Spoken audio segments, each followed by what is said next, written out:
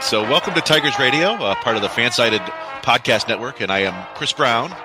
Our fearless leader, Roger, is enjoying a well-earned vacation off camping, so I'm your temporary host tonight. Before we begin, I want to remind everybody to check out all our podcasts on your favorite podcast platform, whether it's Apple or Spotify or Stitcher or whatever else there is out there. Google does something, I think. You can also find us on Twitter at Tigers Radio Pod, and also check out our videos of Tigers minor league prospects on Twitter at Tigers ML Report. And you can also, of course, always read all our writing over at Motor City Bengals and on Twitter at MCB_Tigers. And joining me tonight, of course, are our two fellow contributors from Motor City Bengals, our regular third host, Youper, who you can find on Twitter at Youper_IA, and as well as our special guest host, Jake, who's been on here several times, who is also on Twitter at BozNoBB. Boz Knows BB, I believe, is how it's you got it written out there. Yeah. So, gentlemen, how are you doing tonight? Hey, doing really good, really good. Yeah, I'm good. That's good to hear. We missed you last week. Jake, you were on our show just on Sunday when the minor league stuff. So, and then I saw you on what, Tuesday? Yeah. Are you sick of me yet? No. It's good. Okay. It's all fun. So yeah, I think we're gonna, as usual, we'll touch on a variety of Tigers topics and baseball topics, and we'll hit our segments, and then we'll get out of here. I sent out the call for questions and got none. No way. I think people probably wanted to watch a live stream and then ask us questions on the fly, but I don't really know how to do that. So this is we're flying a little. We're going back to the 90s here without Rogelio. But I guess we'll start off with today's game and this series and this homestand. And my question to you guys is, what the hell was that? Wow, it could go a long way dissecting this one from a bunch of different angles. It was interesting today. Candelario hit that home run, I think, to make it 8-2, and I had an appointment at my son's school, and I went inside, and it took about an hour, more or less, and I came out thinking, I'll check the score, see how much they won by, and I get out there, it's 10-9 Tigers. And, oh, boy, here we go. So we had some bullpen difficulties. So I watched the whole thing later, and,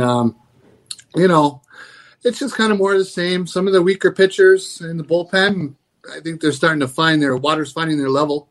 And, the Joe Jimenez that we know and love all these years is back full force, among other things. So, and it has been kind of frustrating. I don't really know what to make of it. In a lot of ways, this team has kind of overperformed anyway. So you kind of wonder if they're kind of regressing to the mean. But, it's been an ugly series, and it's not necessarily that they're losing. It's the way that they're losing these last couple games. Yeah, my immediate reaction was this was probably the worst loss of the season for the Tigers. And, you blow a, 10-run lead, 8-run lead, was it? They were up 10-2, I think, and lost 13-10.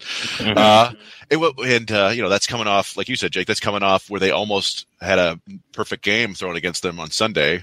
Mm-hmm. And then generally just, not great baseball for the whole homestand, which is unfortunate because, everybody was looking forward to this for the Miguel Cabrera home run chase. And, what's interesting is Miggy didn't seem terribly bothered by, he seemed to be playing basically the way he was before. He got a lot of hits. He did a lot of, I don't know about a lot of hits, but he was continuing to hit the way he had been before. He just didn't put one over the fence. So, which is kind of what you want to see, right? Yeah. He is swinging the bat well. There's no question. But I think what we're seeing, really, it's not too big of a mystery on the lineup. I mean, Eric Haas has been a spark plug for the team this year. He's out. Badu has been a spark plug. He's out. Hill was doing reasonably well, and he's out. The depth of a bad team is being severely tested, and it's coming up short. So I think that's kind of where we are. Yeah, and it appeared that walks really bit them today. I think they had 8 walks and 8 strikeouts, and it was like across the board. Nobody pitched well. It seemed like it was anytime they tried to get somebody in there, they couldn't find the strike zone. And what's funny is this was, if you've been listening to the Turning the Corner pod or with Cody and Kieran, who were our guests on Sunday, Cody's been predicting AJ Hinch would get ejected, and he was right. He got ejected today.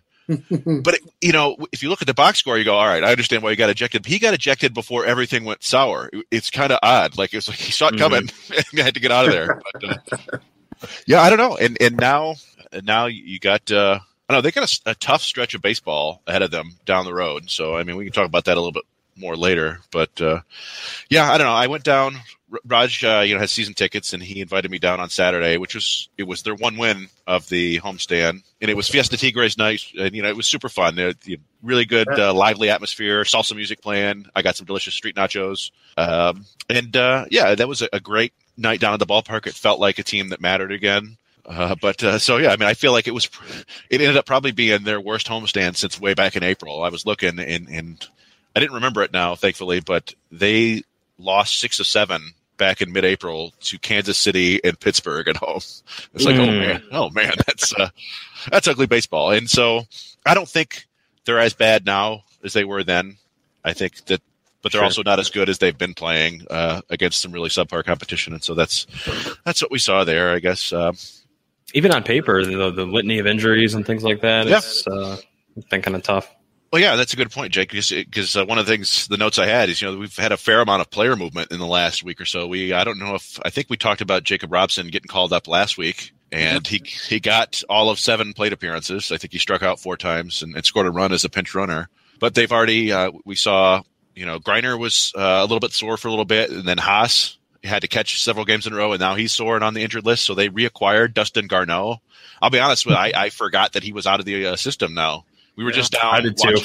We were down at Toledo watching Juan Centeno.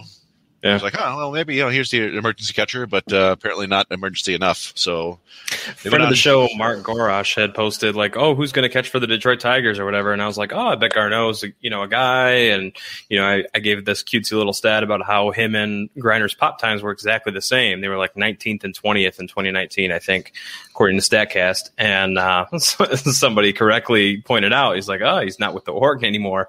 And I ended up being right anyway because they reacquired him. There you go. In your face, somebody. Yeah. No, that's funny. Well, no, I'm with you there. I mean, sometimes it's hard to keep track, particularly down in the minors. If you're not paying, if you're not writing daily or weekly recaps, it's hard to follow all the movement down there. Because I missed the Garneau thing basically altogether. Yep. But we also saw, Paredes was removed from the injured list and then optioned to Toledo. So that's where he's been. We saw him on Tuesday. Looked pretty good at third base. Mm-hmm. And then lineups in Toledo. Yeah, absolutely. I mean, we saw the Jose Urena rehab start. The next night it was Matthew Boyd, and they've got Badu. Badu's like 0 for 6 with 6 strikeouts or something bad right now. But whatever. And then we Daz Cameron was back up. We kind of figured that Robson was really a break glass situation where as soon as one of the other guys was available, he was heading back down. And hopefully that's not it for him, but I don't really see a path for playing time for him in the future unless there's another rash of injuries. So you would have liked to see him get his first career hit, I think. But absolutely, sure, yeah. And it's a Roll 30 profile, right? It's exactly what scouts touted him to be. So he's kind of met those expectations, which is cool. Yeah, and our friend Keenan posted. He was like, "Yeah, what a bummer that he has to go back right before they go to Toronto because he's a Canadian kid." But at the same time, he grew up close to the Tigers, so he got to play here for the hometown team. In my mind, location over country, I say. There you go. One of the other things I wanted to talk about, we saw Matt Manning looked today a lot like he's looked all year. I think he actually had 8 swings and misses today, which is among his best, but it's still not the guy that he was in the minors, or maybe it is, and we're just wrong. And Tarek Skubal had a pretty nice start yesterday against Ohtani. It was just he ran into a buzzsaw there. But Casey Mize had his 3rd consecutive rough start, and I'm curious what you guys think about that. If you think there's any issues there, if it's just one of those things. Oh, I think to me, the one thing I take a little bit of heart in is that in these 3 starts, he hasn't exactly been run off the mound with 3 innings and 8 runs, with massive hits flying all over the field. He gave up 3 home runs in Baltimore. That's Camden Yards. That's kind of what the park is like. I'm not going to ding him too hard on that. The Red Sox got him for 3 home runs as well, so that's kind of a bad trend. You don't want to be getting him 3 home runs all the time. I thought a couple decent pitches got hit for home runs there, and sometimes you got to give the other team credit. He's obviously not where he was earlier this year, but as long as he's just, to me, the whole thing is getting through the year, learning the ropes, and not taking massive setbacks and staying healthy. And so I'm not too worried about these starts. The one against the Angels wasn't pretty with the 4 walks, though. I mean, that's something I'd rather see the solo homer, the odd one occasional, than walking 4 or 5 guys. So hopefully that's something we see correct itself. Yeah, in some ways it's been like the old Casey Mize, and not in the good way, but in 2020 we saw him kind of struggle with command a little bit, and that's kind of reared its ugly head back. So I'm curious to see if it's a fatigue thing. I haven't noticed any like inconsistencies with velocity or anything like that, but it's been a long season and he's coming off a shortened year, and they kind of anticipated this would happen to some extent with them kind of limiting starts and skipping them and doing all these kind of crafty things to try to get him through, and they desperately need the innings. Yeah. So I think they're going to kind of keep trotting him out there as long as he's healthy and willing to pitch, unfortunately. But I think I see them kind of working it out. I'm not necessarily concerned from a long-term perspective necessarily. I think it's just he's kind of running out of gas as the season's over. Yeah, that's my general thought too. I guess the only mild concern I might have is kind of the book on Mize in college. It was like one of the minor concerns was like, hey, he seems to always struggle after like a certain number of innings.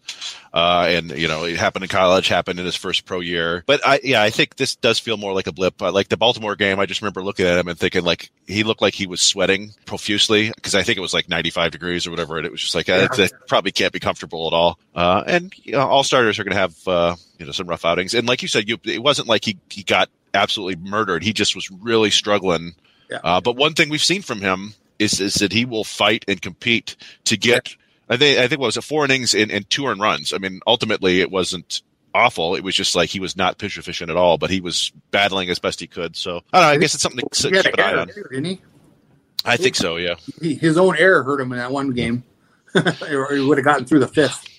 Yeah. So, but I think this is the sort of thing we see with young starters too. Is they'll hit bumps along the way, and it's nice to see him come through it. So we'll keep an eye on that in his next outings. Let's see what else. It's funny. Jake Rogelio and I were down in Toledo on Tuesday to catch a pretty exciting event. Torkelson, Riley Grain, and Ryan Kreidler making their AAA debut, and it was fun. And then we got home, so we missed the Tigers broadcast that night. And as I was driving home, I checked Twitter, and I go, Jack Morris, why is he trending?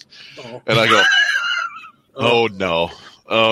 So, I don't think we necessarily have to touch too much on this, but it is, I don't know. It's one of those things where, like, I recognize Jack Morris as a man who grew up in a certain era, but he's also a man who's been around long enough to probably know a lot better. And he got suspended, and who knows? I mean, I don't think any of us are huge fans of his anyway. Right. As a broadcaster, no. I don't know. I mean, I'll let you guys speak for yourself on that, but yeah, it wasn't. It's the sort of thing that I didn't find terribly shocking either, in just in the fact that he did it. But it did kind of put a bummer on what was. I mean, I don't think it overshadowed a spectacular Shohei Ohtani performance, but it was just kind of like, that sucks. That could have been something to celebrate, and we have to deal with this. Yeah. Well, it's that kind of thing. Like Detroit gets all of the national attention for the wrong reasons. Like this was kind of like a microcosm of that. Like you have this great hitter, and then you have somebody, making a silly comment like that. And I echo your sentiment exactly. It's like even if he was, of a certain era, you got to know that's not okay. And you can try and play it off. And I know you were kind of critical of his apology a little bit. Yeah. It's just not a good look, and credit to, Bally and the Tigers for coming out and making a statement on the issue and kind of being as proactive as they can. Yeah. It's just not, I hate to say it, but if you're going to list all the Tigers announcers and at the beginning of the year and you had a pool, who's going to say something to get in trouble? He probably would have picked Morris, and he came through. I love that idea, and I want to do that for next year. Okay. We'll have it'll be like pick the stick for us, though. It's the Rod Allen Award.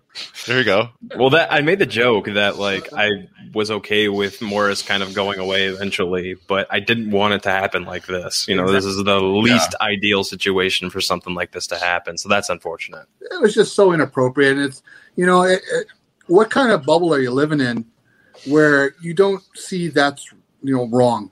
It used to be wrong but accepted. Now it's wrong and unaccepted, and that's probably a good thing. It is a good thing.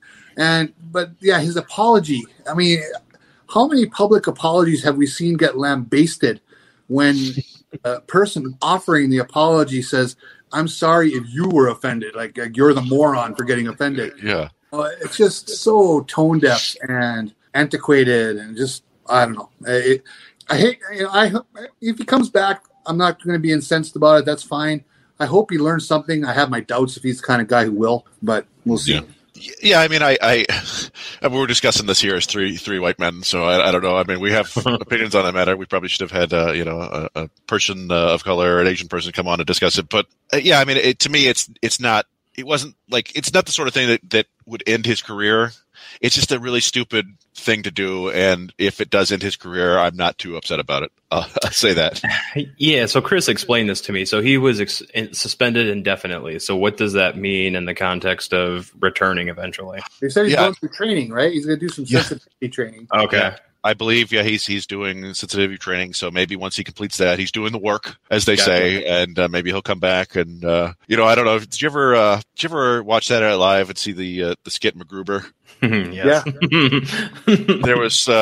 There was one where he was with Charles Barkley. I don't know if you ever saw that one where he was basically being racist to Charles Barkley, and then he went away and like came back wearing like a dashiki and like full African gear and was talking about Charles Barkley as his brother. And it feels a little bit like that, like Jack Morris might come back with a fuller understanding of Asian culture. Oh, it's the first thing that came up on Google too. I just type in MacGruber SNL, and it's sensitivity training.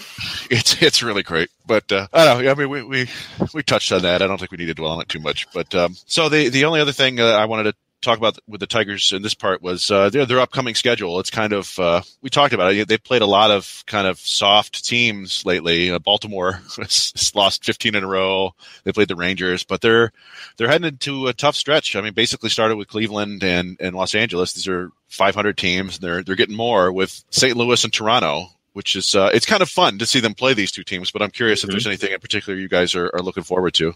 Well, this is actually kind of one good segue into my Inside the Number. That's what I kind of had set up here tonight.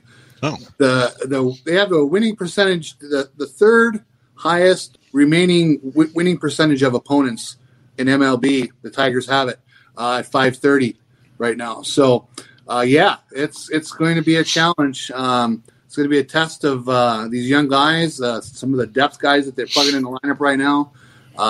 Going up against Vlad Guerrero, and anybody like that, and just the Rays organization in general. I mean, these next 10 or 15 games, I hate to say it, could get really ugly unless they turn the offense on a little bit and the bullpen plugs the leaks. So we're just going to have to see what happens. But I think they have, I believe it's 39 games remaining, and 7 are against losing teams. Jeez. So 32 games against teams with a winning record right now.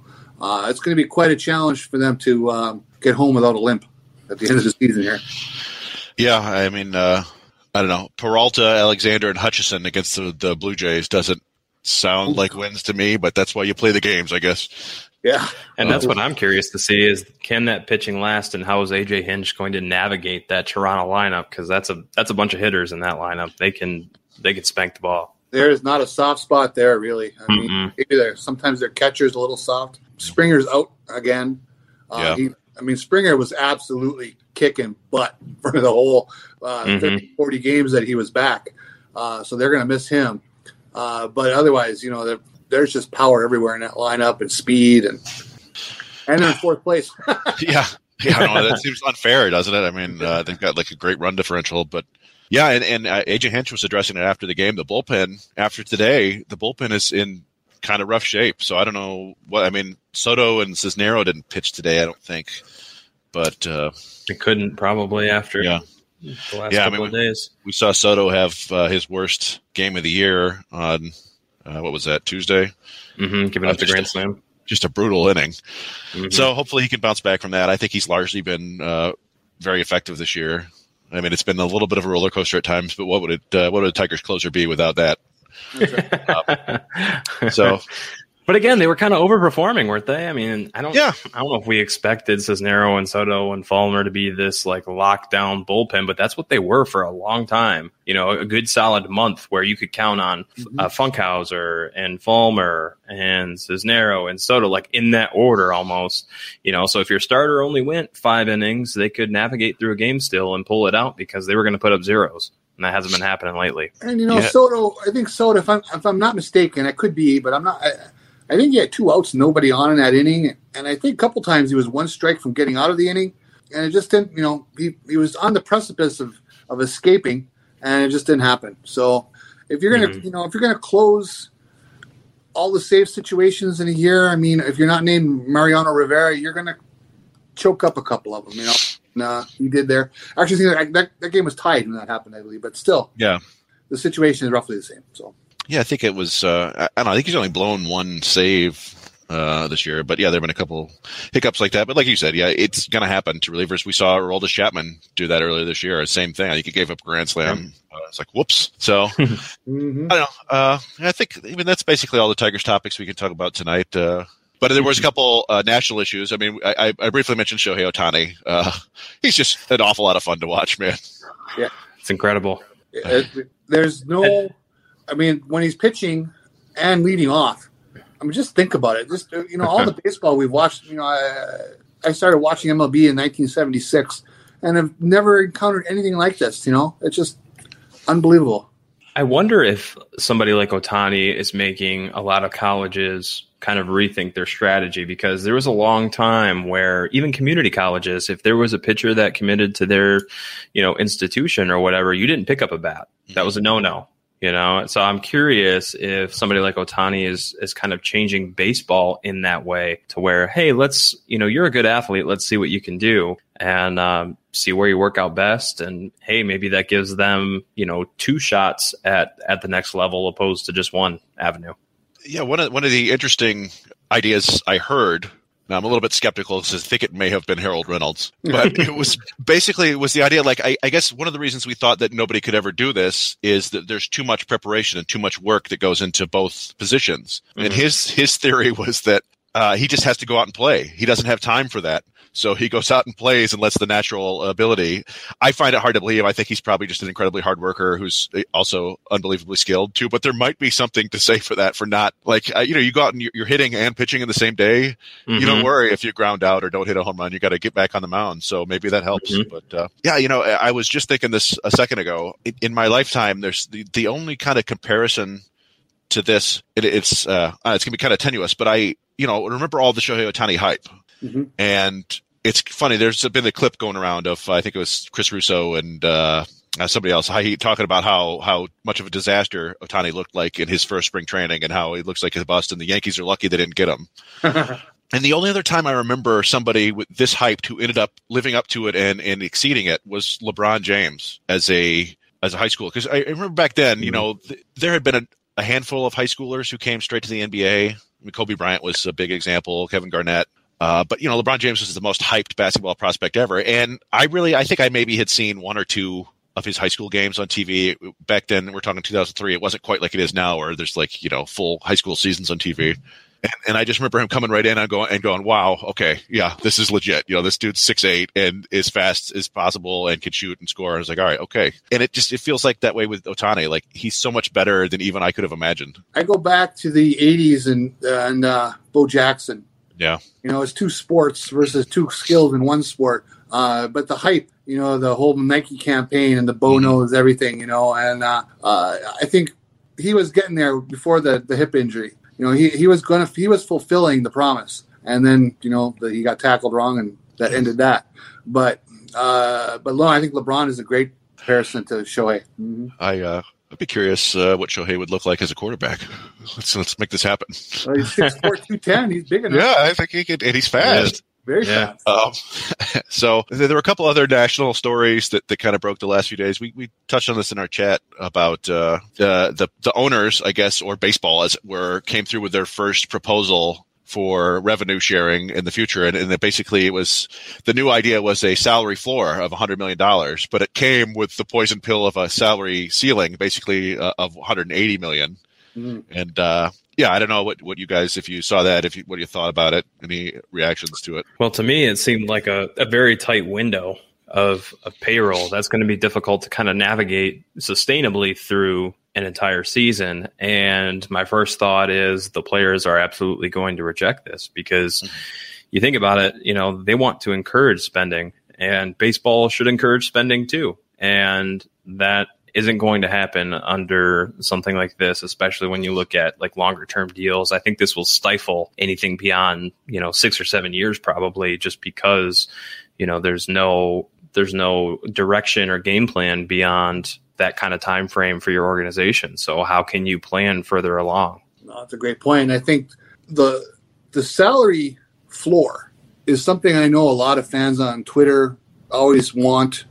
They seem to think that'll be a big improvement, and maybe it will be. But I always try to look at everything like this and see if there's the opportunity for the law of unintended consequences. And let's say they make that salary floor, no matter what they do with the ceiling, but let's say they make the floor $100 million. And there are, whatever they said, there's like 7 teams below $100 million right now.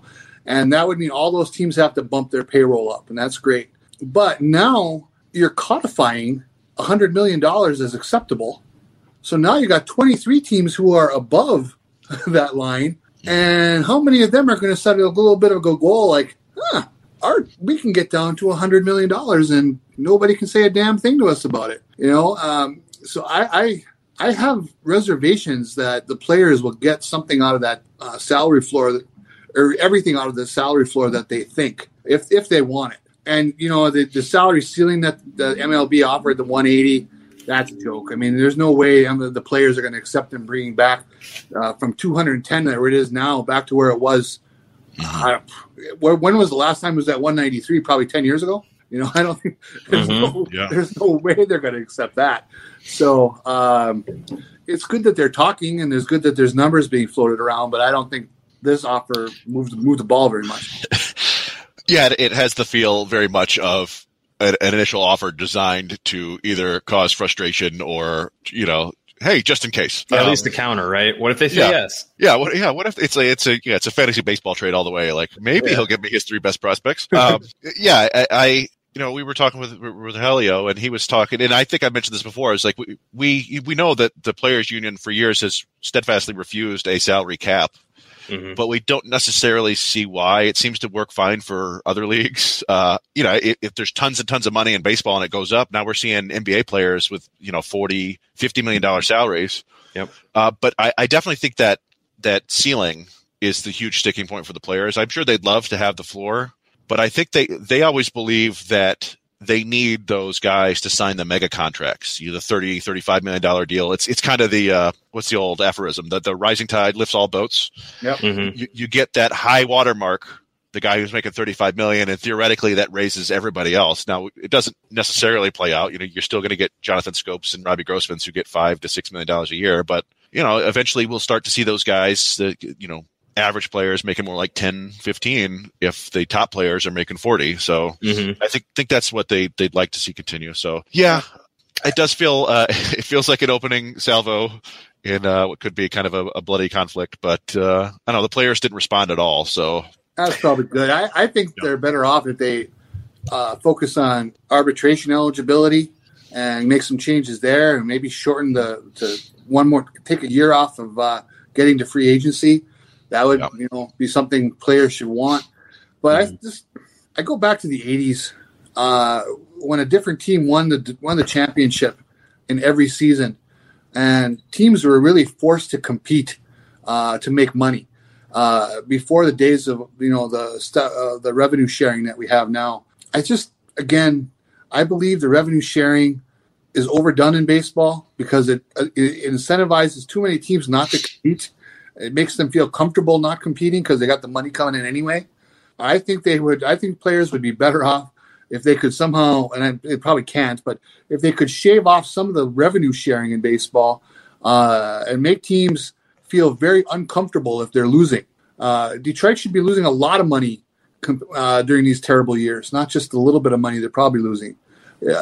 And that's probably a whole other story, but I just go back to the 80s when teams had to compete to win, and we saw different teams winning all the time. Yeah, no, I to me, it feels like I'm sure players or the ownership is going to try to, get as much money as possible. That's always a goal in the CBA. But I feel like the main thing they want is expanded playoffs.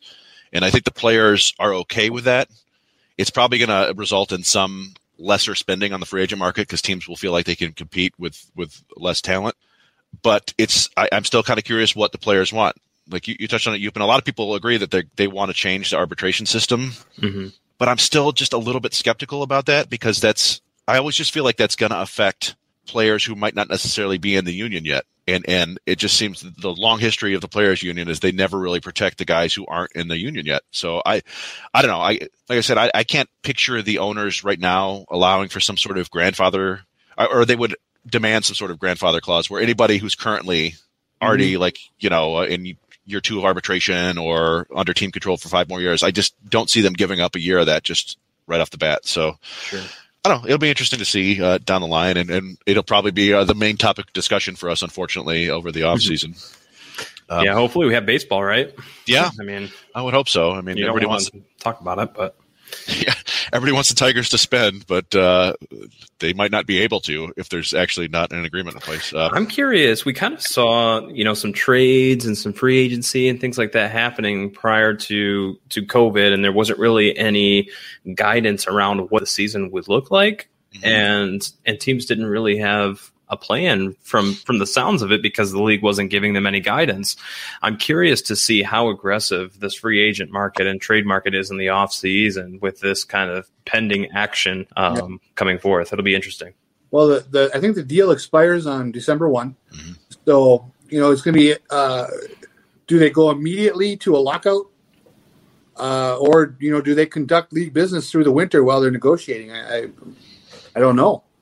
Does everything freeze on December 1st or not? Yeah, I imagine they'll keep the window for discussion open, but yeah, who knows? I'm not an expert on the CBA. So the only other news, and I don't think I put this in our notes because I saw it afterward, was that, and I'm not a baseball card guy anymore. I collected cards as a kid. I don't know if either of you guys are now, but it sounds like Major League Baseball is ending their 70-year agreement with Topps as the, I guess, official license of baseball cards, and they're moving to Fanatics, which I don't even know what that is.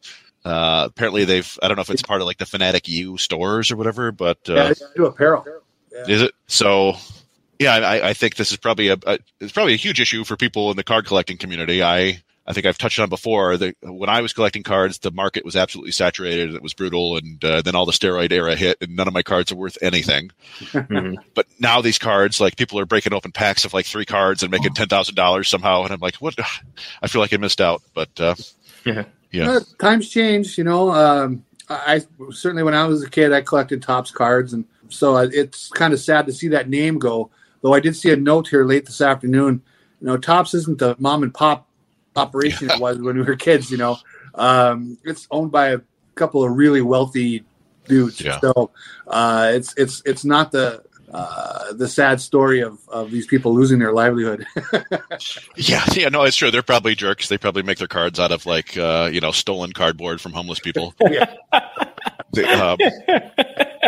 Well, you think about it too. I mean, Topps cards are probably going to increase in value if they stop making them too, right? So there's that angle to it altogether. Yeah, so I don't know. Maybe I'll have to get back into cards. So yeah, maybe they'll make out. All right, so I think that puts a bow on our general discussion. Now we're going to get into the segments here in a minute, but I've got to do our live read, our ad, and I don't know. This is I'm going to have a bit of a diatribe here because I don't know. There are 2 things that I do around the house that kind of just kill time. Not necessarily kill time, but they're things I have to do. One of them is mowing the lawn, of course. I think a lot of people relate to, and the other one is cleaning the pool, which vacuum the pool like once a week takes about an hour. But while I was cleaning the pool, for whatever reason, I started thinking about the old, this is completely random, but I started thinking about intelligent design. I don't know if you remember that at all, Jake, or if you remember that, Youp. It was, I don't know if this was popular like 10, 15, 20 years ago, but it was basically, creationism got banned in public schools. And it was basically like an attempt to get around that by I've heard of the phrase. Yeah, it was basically trying to put like a scientific veneer on creationism. Mm-hmm. And I'm not here to complain about religion or anything like that. People, you believe whatever you want. I just always had a problem with the name of it because I've never found the human body to be totally intelligently designed. Like there's a lot of problems I have with it. Like number one, our brain is right here on the top of our head. Just a perfect clubbing position, basically. It's like if you wanted to smack somebody, it's our most important organ, and it's just like a fastball right down the middle. If you wanted to skull somebody, you could. Fair. And I always thought pregnancy is just way too complicated. I feel like in my mind, babies should just kind of grow on the belly and then peel off like a scab. That seems easier and better to me. I know it's kind of disgusting. Probably a lot less painful. Yeah. Yeah. I mean, wouldn't know, but no, I know. It just feels needlessly traumatic to the female body to me. And but by far, I feel like the least intelligent design on the human body is the testicles, because these are the male reproductive organs, and they're just kind of dangling off our bodies like a little peach pit pinata. And again, this is me cleaning the pool and thinking this nonsense. And I was just picturing like an early man kind of running across the savannah and being chased by like a saber-toothed cat. And he's naked because you don't need clothes, and it's hot, so those things are dangling behind him. And I don't know if you've ever had a pet cat, but they love to chase little furry balls around. And those just kind of look like, I don't know. I just imagine like it just seems like a bad design. Like they're right there to be bitten off. It's like a Smilodon crunchberry or something like that. So, and yes, I know why testicles hang off the body. I was taught, the sperm needs to be cooler than the human body, right? That's it, But again, what's that? No, go ahead. But that to me is a classic example of being poorly designed. Like, why is this little coin purse hanging off your body a better design than just coming up with sperm that can survive a little bit warmer? Is that really that much easier? So, and then if they need to be cool, why the hair? You know what I mean? What's the point of that? It's true. So all of that is to say, I like to think that's why Manscaped developed a Lawnmower 4.0. Because it helps keep those swimmers cool while you maintain the neat groomed look of a show dog below the waist. So anyway, this is how I get by when I'm doing my housework. But so anyway, I'm asking you to join the 2 million people worldwide who trust Manscaped, and go to manscaped.com for 20% off plus free shipping with the code FANSIDED20. So, and of course, we want to have you check out their Performance Package 4.0 from Manscaped, because it's got everything you need. It's got the Lawnmower 4.0. That's their big product, it seems. It's the trimmer. It's also got the Weed Whacker ear and nose hair trimmer, which I think is helpful for anybody who doesn't necessarily want to manscape. And then, of course, the Crop Preserver Ball Deodorant and the Crop Reviver Toner and the Performance Boxer Briefs and a big travel bag to carry it all. So that helps. And remember that the Lawnmower 4.0 features cutting-edge ceramic blades to reduce grooming accidents thanks to the advanced skin-safe technology. It's waterproof, which seems to help. I think you'd probably want to do that in the shower. Comes with a 7,000 RPM motor. I guess that's good. It's better than 6,000, I suppose. A new multifunction on-off switch and an LED spotlight, I guess, in case you lose your keys down there or something.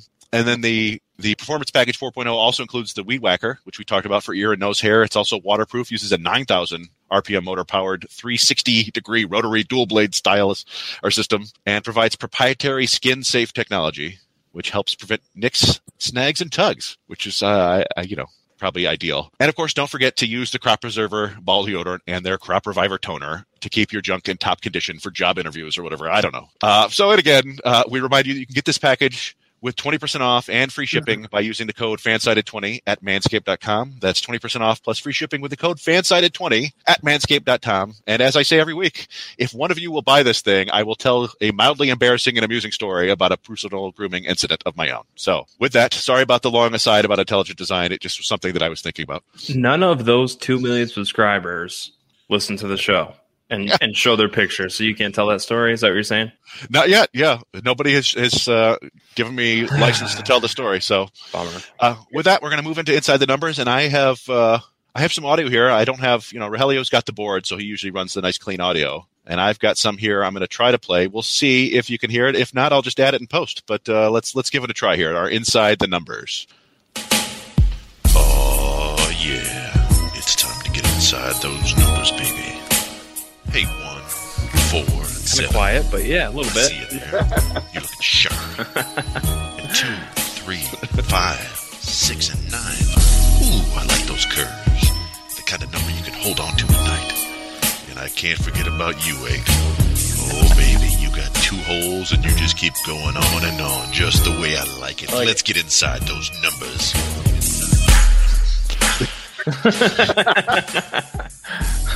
So, yeah. Some disturbed person made that for us. Anyway, yeah, inside the numbers. I guess we'll kick it off with you because you already touched on yours a little bit, but I don't know if you want to flesh it out anymore. Well, like I say, if 5.530, and the thing that stuck out is the third highest in MLB. So it is going to be the challenge here. 39 games to go. So 20-19 would seem like a pretty acceptable if they could do it. The way they're playing right now, what do you think? 15-24 is 15.5 a good over-under for these last 39 games? I think that's probably ballpark with what they got left on the roster. Yeah, that sounds about right. What would that put them at for the season then? About 15 wins would put them at 73? Yeah. That's still about 5 games better than I expected, 4 games better than I expected. I had them at 72, so they need to be a little bit worse than we were projecting. We'll take the under. Yeah, I think I had them 68 or 69. So, all right, yeah, I mean, that's a good one because it was something I wanted to talk about, and then you added the numbers to it. So, Jake, what's your inside the number tonight? Mine is 99, which is the win probability as late as the 5th inning, bottom of the 5th inning for the Detroit Tigers tonight, and they blew it. Long story short, they blew it. It was a good reason that LA had that 1% chance to pull it out, and they did. I feel like it should be even less than that, Mm-hmm. Given, like it seems like when you're up by that much, you play that 100 times. I don't know, maybe not. Maybe if you played 100 times, this is what happens. But so what do you guys think of them of the Angels? I mean, if they get Trout back full time next year and Ohtani is even close to what he is, how far away from a playoff team are they? Because it's amazing. They have some real high end talent, but they're not good. At least they're not real good. It's hard to win baseball games, and I don't know. I get the sense that they've always been kind of top heavy. That's kind of been the way that they've rolled, whether you talk Albert Pujols or Josh Hamilton. They always have a lot of dead money, and they always have a lot of stars that are getting paid a lot of money. And because of that, they haven't had the opportunity to really address pitching all of that much. I know Ohtani kind of solves 1/5 of that problem, but they still got to find 4 other starters to pitch. So that's kind of my take on them. I think they're kind of generally kind of top heavy and don't have, really a complete team, in my opinion. That's right. It's just so interesting to see what kind of payroll room they really have. With the stars they have. They need Adele to be the guy. Mm-hmm. So we'll have to see on that. Yeah, I'm he hit that huge grand slam the other day. You'd hope that, he was a highly touted prospect. You'd hope he could make some adjustments. But I was looking at the history of guys with his kind of strikeout and walk rates in AAA is really bad. It's like you're talking like Stephen Moya level players. Yeah, I mean, you hope that he can figure it out just for the Angels' sake. But I agree. And it's kind of wild to think about. Like Ohtani is not making much money at all. He should be making $35 million a year, but he's not. So hit the jackpot there. But yeah, they just have never been able to field a good pitching staff. And they've got an interesting offense. There are a bunch of dudes in there who don't generally strike out, and they put the ball in play, and they found some guys with power. But Walsh seems like a guy, right? Yeah. Yeah, that's kind of their Eric Haas, if you will. But he seems, I mean, I believe in Walsh a little bit more than Haas still. Just he's a lefty too. Mm-hmm. I was stunned to hear that David Fletcher has the second most hits in the American League. Yeah, I mean he's. I think he also has the lowest average exit velocity. He is just a classic kind of slap and dash hitter. But he's the player Vic Reyes wants to be. Yeah, a little bit, or he's kind of like a Nick Madrigal, just a guy who can put the bat on the ball, and it's generally like the last person you want to face in a no hitter. So anyway, yeah, my inside the number was originally going to be about Tarik Skubal because he has the highest barrel per batted ball rate in baseball this year. But I still like Skubal a lot, and hopefully he'll figure that out. And I had to go like Jake with today's game, so my number is 18. So the Tigers scored 10 runs today, but still managed to lose by 3 runs. And I looked, and that's the 18th time in franchise history they've done that. They've scored double-digit runs and still lost by 3. And the last time was just 3 years ago. It was actually the first game of the 2018 season, the first game of the Ron Gardenhire era, which I had somehow completely forgotten, thankfully. I don't know if you guys remember it either. It was against the Pirates. Yeah. And the Tigers took a 6-4 lead heading into the 8th, but Drew Verhagen and Daniel Stump combined to give up 2 runs to tie it. And then the Pirates scored 4 in the top of the 9th off Shane Green and Joe Jimenez to take a 10-6 lead, which looked like game over, except no, the Tigers got 2-run doubles in the 9th from James McCann and Dixon Machado to tie it at 10. And it stayed that way until the 13th when Alex Wilson, who was working his 4th inning, gave up a 3-run bomb to Gregory Polanco. So that's 23 runs in that game, and that was the only homer. And like I said, I completely forgot about it. So, and that's the first game of the year. So let's hope that we forget about this one too. Exactly. So, with that, I guess we'll move into the next segment, the good, bad, and ugly. So I'm going to play another song here. Again, it's probably going to be too low because I don't know what I'm doing, but let's give it a go. And now it's time for the good. That's good. The bad. Ooh, that's bad. And the ugly. Can I go now? Here on Tigers Radio with Chris and Rogelio. Pretty good. All right. You went first last time. Jake, how about you go first this time? Sure. So my good is the Brewers. They are 8-2 in their last 10. They're winning the game that they're playing right now against the Cardinals. It's one of those teams that, and I'll probably write about this over at MCB, but it's one of those teams where it's just they're kind of well-rounded. I guess if you want to count Yelich, but it's just kind of a team of really good players, maybe not superstars, and they have a really good bullpen when you look at Hader and Devin Williams, and they're just kind of, they don't really stand out. They're kind of one of those mid-market kind of teams, and it shows that they can still win. And kind of how that relates to the Tigers is like, hey, you don't have to shell out a bunch of money and win. You can do it this way. And of course, the Yankees and the Astros and their kind of teams are, more flashy, probably more talented overall too. But there's a reason that they're, going on 10 games ahead of the Reds in the NL Central. So I've just been really impressed. I'm not somebody who monitors the divisions really, really closely across the league. So it was one of those teams where I just kind of looked over and I was like, holy crap, they're almost 30 games over 500. That's insane. But really good team, and they've been playing well lately too. So my bad is the back end of the Tigers pen. We've seen Jose Cisnero give up, that home run to Ohtani. We saw Gregory Soto give up the grand slam to Joe Adell. We saw Michael Fulmer falter today.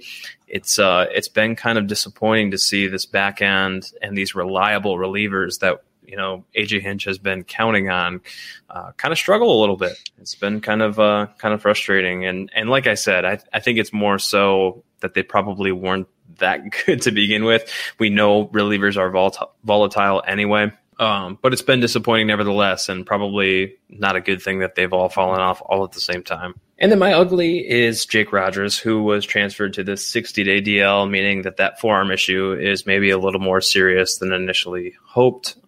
Maybe that frees up a roster spot, or maybe there's some kind of thing there, maybe a loophole or something like that. I'm not aware of, but seems like he's done for the year, unfortunately. And it's a shame because he's kind of established himself as, a catcher. Is he the starting catcher? I don't know that yet, but he definitely deserves one of those two catcher spots on the roster next year, in my opinion.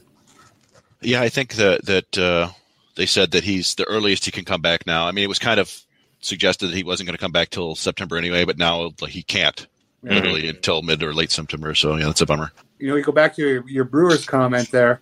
I made the comment the other day. I would just think back about 8 years ago, if we said Avisail Garcia and Willy Adames are leading a team to the playoffs. We weren't picking the Brewers then. No, you weren't. And those guys are playing great, both of them. Yep. Avisail had 2 homers the other night, and Adames had 1, and they won that game 6-4. It took Garcia a long time to come around, but he's playing some good baseball this season. Yeah, and I feel like it's his second go-around with the Brewers. Maybe I'm mistaken there. But yeah, you're right. Why don't you go ahead and roll into your good, bad, and ugly now? Oh, okay, yeah. Well, my good is maybe we can take a bad situation and get something good out of it. The Jack Morris ugliness that he put everybody through and Shohei Ohtani through, now he's going to probably be out. I can't imagine they're going to hitch their wagon to him long-term anymore. And we all know the Tigers broadcast situation has been less than acceptable for a while. Now is their time. They can really go out and challenge themselves to find somebody good, and kind of liven up those broadcasts a little bit. Because we've talked about Kirk Gibson before, and we don't know enough about his illness and what medications he might be on, and maybe that's why he's so sedate. But it's a tough listen. I hate to say it because I'm sure he's a wonderful guy. And Morris is a tough listen. I find Craig Monroe far more interesting, even when I don't agree with him half the time, just because he's enthusiastic and lively. You know, he brings energy, and I want to listen. Because so often with these other guys, I'm going to the other team's broadcast quite often, which I shouldn't have to do, really. So I hope that they find something different, something unique for next year. I don't have a lot of hope that they'll go way outside the box, but it'd be great if they did. And I don't even know who that would be. I know a lot of people are throwing around Petrie. And I'm sure Dan Petrie is fine and would be a step up. But I just hope that they take this opportunity to make a real search and find something to help the entertainment value of the broadcast. Yeah, it's every now and then I'll go back and find clips of Tigers from 4 or 5 years ago, and it's really kind of stark, the difference. You could hear Kirk Gibson talking several years ago and the difference in his voice and his meter. Yeah. And it's a real bummer because I really enjoyed Gibby. I thought he offered a lot of insight, particularly with things like base running, stuff that you wouldn't get from traditional analysts. He would talk about he's going to go on the third pitch here, or he talk about the seconds. And he was also an old school guy who seemed to embrace kind of modern analytic thinking, at least to a certain degree. He was always talking about, run expectancy and things like that. So it's definitely unfortunate to see. I mean, I have no issue if they're keeping him on to help him. I mean, he probably isn't hurting for money, but maybe, health insurance for his condition and they're helping him there. But yeah, I agree. It's, you feel bad, but it doesn't make for a great listen anymore. I would like to see them do something about it. Well, we'll see what happens. Now that's almost a bit of a sad thing, but I'm going good, sad, and ugly today because the sad situation is the Bill Freehan pass with dementia for several years. Being the oldest here, I had his when I was doing baseball cards, he was still hanging on when I started. And my father always had a lot of good Bill Freehan stories, just of when he saw him play and things that he did. The man just had a great career and a good life. The University of Michigan, Detroit Tigers, World Series champion in 68. His two best offensive seasons were in their two big seasons of 67 and 68. So when they needed him to come through in those years, that's when he was at his best. 11-time All-Star. Really does seem like a shame he's not in the Hall of Fame.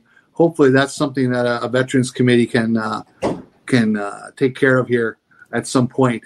And so his family can see that, even though he wasn't around to see it. But it's a sad day. I give Jim Price over the years probably some grief over some of his broadcasting issues too, but he was genuinely sad today on TV. You can see he was really broken up about it. Felt pretty bad for him. That was a lifelong friend of his that had passed away. He was pretty emotional. So you could see what Freehan meant to him. So rest in peace to Bill Freehan. Yeah, absolutely. I mean, that's a guy, I don't think I knew a ton about him until, 10, 15 years ago. You're just digging through some of the old Tiger stuff and seeing, like you mentioned, the 11 All-Star appearances. So that tells you what people thought of him in his own time. This isn't a situation where people were looking back and going, oh, wow, 5 Gold Gloves. I was looking up. He's got the 13th highest WAR for a catcher ever, right between Thurman Munson and Buster Posey. I'm pretty sure Buster Posey is going to be a Hall of Famer. He's ahead of Yadier Molina, who will probably get in the Hall of Fame as well. So it's like, I think the bar for catchers should be lower in terms of total WAR, just because it's such a tough position. You're not playing every game. Yeah, and I was looking at 200 career home runs, career 260 hitter while playing catcher, 130, 140 games a year, catching some of the best pitchers of the era, facing some of the best pitchers of all time. Caught the final out of the 1968 World Series, I believe. It was a pop-out. Yeah, a great Tiger, and sad to see him go. I forgot to look it up, and I could be way off the. I might be really wrong here, but I believe did Michigan win the College World Series when he was there? I'm not positive. I could be wrong about that. As a player? Yeah, I thought he did. Okay, because he did go back to be their coach. Right. That's possible. I think that would I feel like they won in the 60s, so I don't know. Let me see. That's a good thing. I can look that up if you want while you do your ugly, if you'd like. Sure. Yeah, my ugly was the Chris Bassett situation the other night. Took that line drive off the head. Extremely, extremely scary. He was down. You think of Tyler Zombro, the minor leaguer in the Rays organization, who got nailed this year and went into convulsions on the field. I don't know. A few years ago, they tried to come up with that hat for pitchers to wear, and it It looked like a Napoleon hat, and the one guy wore it, and good for him. But he was that Andres Torres? Yeah, and he was made fun of, and there's just a certain amount of pitchers where that thing does not look cool, and they're not going to wear it. But I hate to think that it's going to take the ultimate injury to fix this somehow. Because there's just so much velocity in the game right now, and balls are flying back at those pitchers at 109, 110 miles an hour. Something's got to be done. At first, they're not going to wear a face mask like women's softball. I don't, but when that did come into play, a lot of people scoffed and said, "There's no way they're going to be able to wear those and compete," and they do. Mm-hmm. So you can't tell me they can't find something to protect a pitcher a little bit, because to me, they're lucky. They haven't had a maiming injury since whatever that was, 1919, or Herb Score lost some of his vision. And even then, that's he went on to a life. He had a life.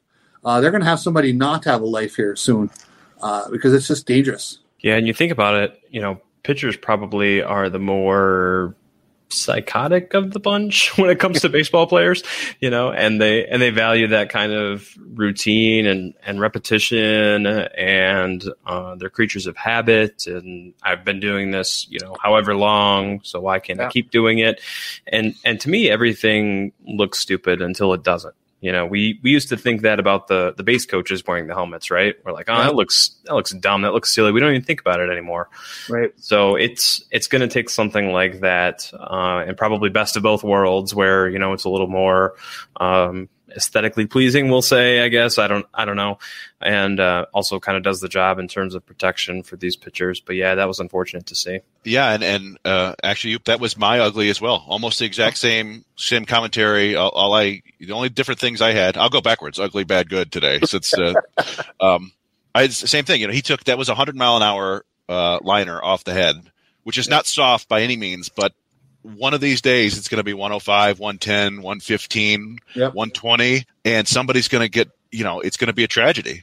Yeah. And I'm with you, man. Like it feels like for whatever reason, nobody's going to do anything about it until that tragedy happens. And, my idea in my head was, and I also talked about the Alex Torres hat because it looked kind of like he was wearing a toilet seat on his head or something like that. But, and in that case, that's protecting his skull, but not necessarily protecting his face. And it's hard to think of something that would work for a pitcher, but I keep thinking we got pretty good technology in this world now. I have to believe there's a way, some sort of airbag system, basically, whereby it can detect something coming at your head and instantly inflate. Like, who knows? I mean, you're talking about split seconds here, but and how much that thing would weigh. But even if it doesn't take the full force of the ball away, it would at least blunt it a little bit and protect, and not necessarily. And also with that, you'd have the hilarious occasional accidental explosion where he's in the middle of a pitch and he goes full Jiffy Pop. And but I don't know. I mean, maybe the technology isn't there. Maybe that would be too heavy. Maybe the battery to make it go off would be too much. But it just feels like something like that is available down the line, or I don't know, maybe hockey masks, whatever. But I'm with you all the way. It's inevitable. We're gonna see it, and it's in women's softball. They made girls start wearing it at a young age, and now it's part of their life. Maybe that's where it has to start at a really low level of youth baseball, and it's something it's an improvement we see in 15 years at the major league level. I don't know. Yeah, I mean, I remember hockey players who didn't wear helmets. I don't remember goalies who didn't wear helmets, but that definitely happened too, which seems utterly insane.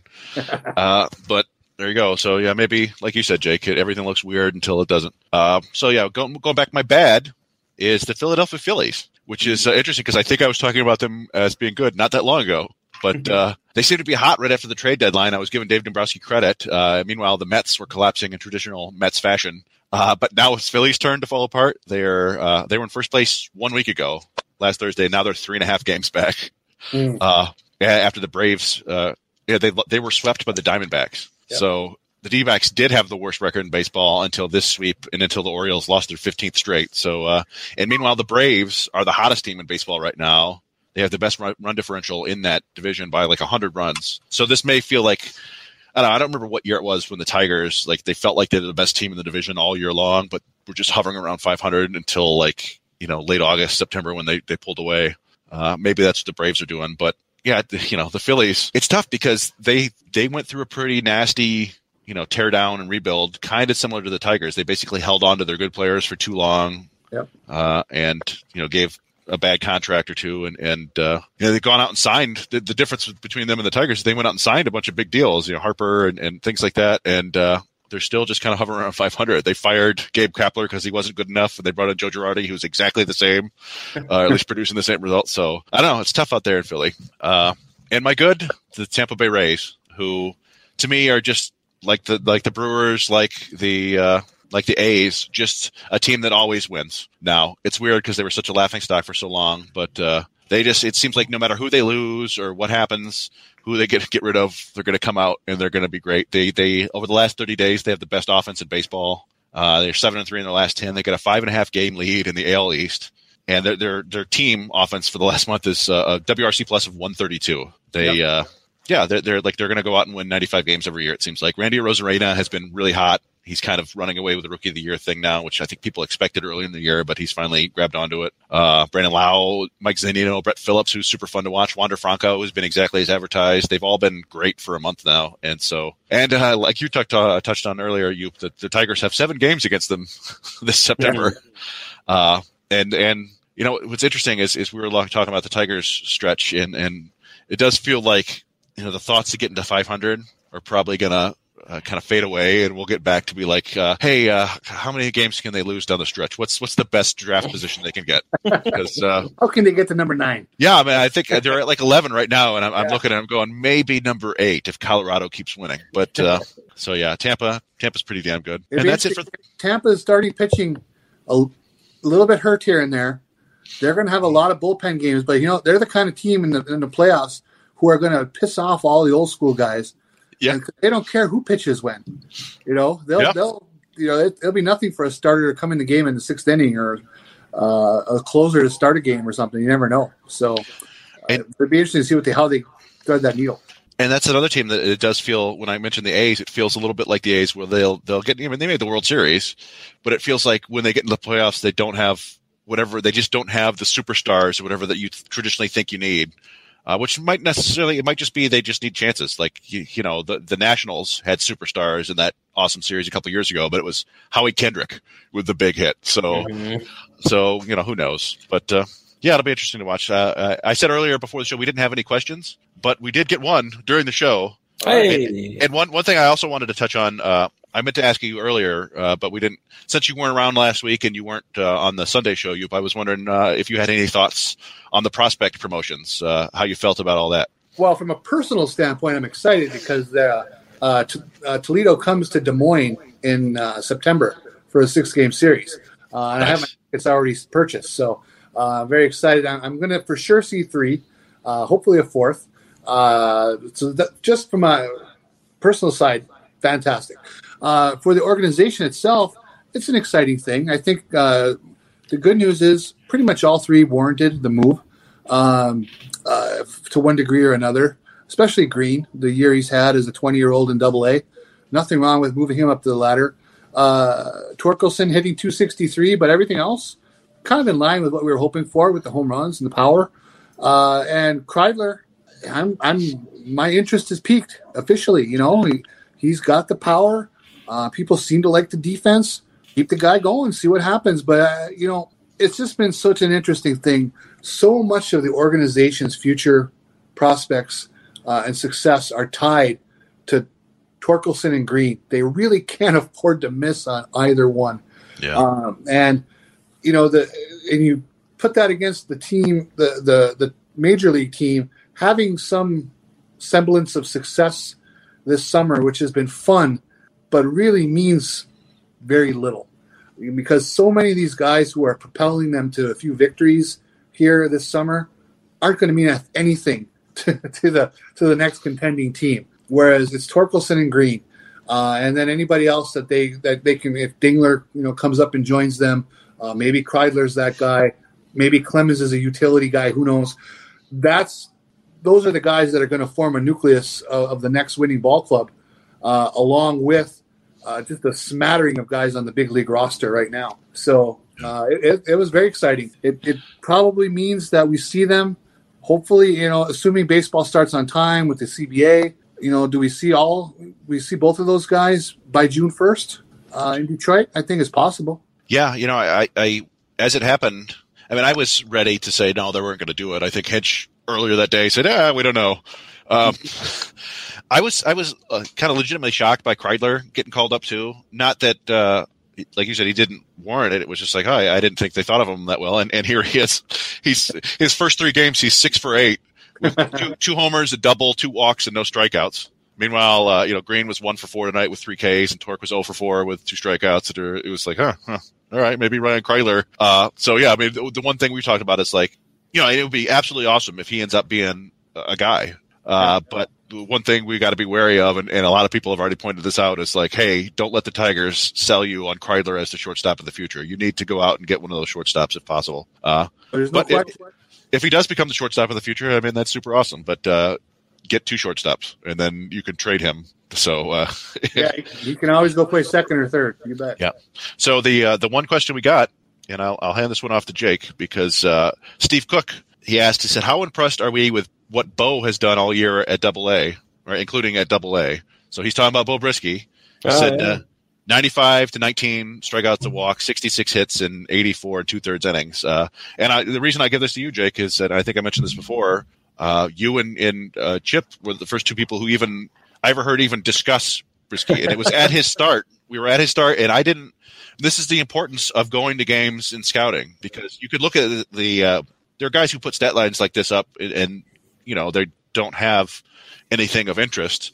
Mm-hmm. And you guys were out there, you were charting every pitcher, seeing what they had. I was, like, hey, all right, let's see Dingler and Torkelson taking video. And meanwhile, after the game, you're like, I don't know, Brisky, that's kind of interesting. So, how impressed are you with what he's done this year?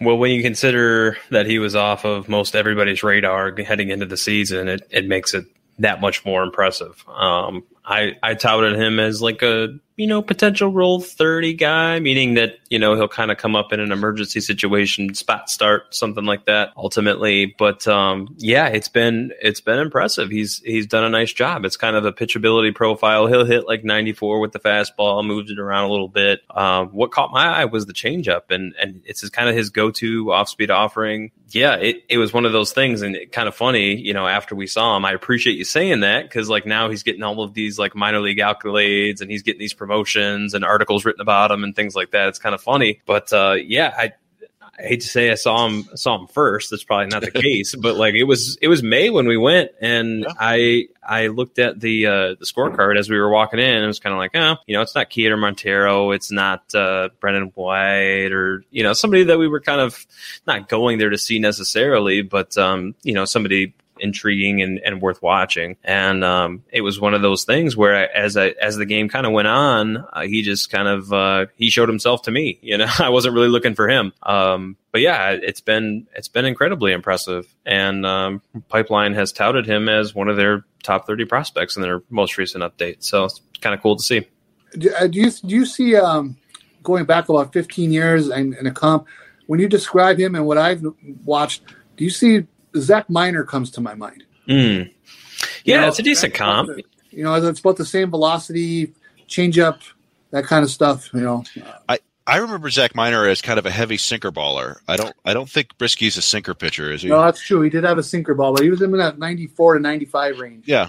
Yep. Yeah, he reached up into the mid 90s. And I'd be interested, Zach Miner kind of carved out a relief role. I'd be interested to see if Brisky eventually carved out, a long relief kind of role, or even if he's going 2-3 innings, if there was a little more velocity to be had there, that'd be interesting to see. Yeah, and having that changeup as his best secondary, that's always nice to see in a relief profile, because it gives you a weapon against opposite hand hitters, which means, like you said, it could be a swing man, it could be a long reliever, something like that. So absolutely. And we find with the relief profiles, for whatever reason, you look across the league, there's very few fastball, curveball guys. And he does have a curveball, and it's kind of, I don't know, below average to fringy, probably something like that. He's not afraid to throw it or anything like that. It's not an issue of, I think it's just the movement profile is kind of meh. But you see a ton of fastball changeup combinations in relief profiles these days, which is kind of neat. And I think that minor comp is, for the type of player he is, I think that's pretty darn good. So you could carve out something like that, and for what is he, a 27th round pick? Oh, something like that, 17th. I don't know exactly. I mean, that would be outstanding. So anything you get from that, somebody drafted in that range, that's stealing from there. You know? Absolutely. And they needed starting pitching in the system. He might not necessarily, stay as a starter all the way up, but he's been a huge boon to the system this year. They needed a couple surprises, Yeah. That's one of them. And being able to somehow get Reese Olson for Daniel Norris is another big surprise. So, yeah. So that's a couple of good names there, at least to watch. Yeah, he should be having his first AA start coming up pretty soon. I don't know if it's tomorrow or this weekend, but I don't know. So I think that was the only question we got. Thanks, Steve. But that should wrap it up for tonight. We appreciate you guys joining me. I don't know if you want to tell people where to find you and what you might be writing over at MCB soon. For me, you can find me at my name is John Urkula. Google me at the site, but otherwise it's Uper_IA. I live here in Iowa. It's so funny. I have like 3 different articles in various stages of incompleteness. So, I just can't find my way to an ending. I suppose I should probably work on that tonight. Maybe I will. It happens. I've had the Miguel Cabrera hits his 500th home run article. Yeah, waiting for a while, but.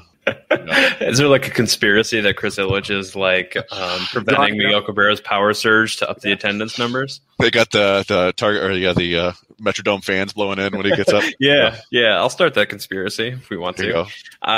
You can find me at Bo's Nose BB on Twitter. And at the site, I'll probably work on something around the competitive window for the Tigers, how it's kind of creeping up and getting closer, and they've kind of overperformed, and how teams like the Brewers and the Giants have showed us that, you don't need this laundry list of stars necessarily to compete and to win. Cool. Nice. Yeah, we're looking forward to that. So, and of course you can find me at Chris Brown 0914. You can find Rogelio at Rajcast Baseball, I believe, right? Yep. Let me, I don't often look at other people's Twitter handles. And, of course, the show at Tigers Radio Pod. And like we said, check out all the work we do over at Motor City Bengals. And if you want to check our minor league stuff, it's Tigers ML Report on Twitter and also Tigers Minor League Report on YouTube. So thanks, everybody, for listening this week. And we'll catch you maybe Sunday. I don't know when's Rodgers getting back. If not, we'll see you next Thursday. So have a good one, everybody.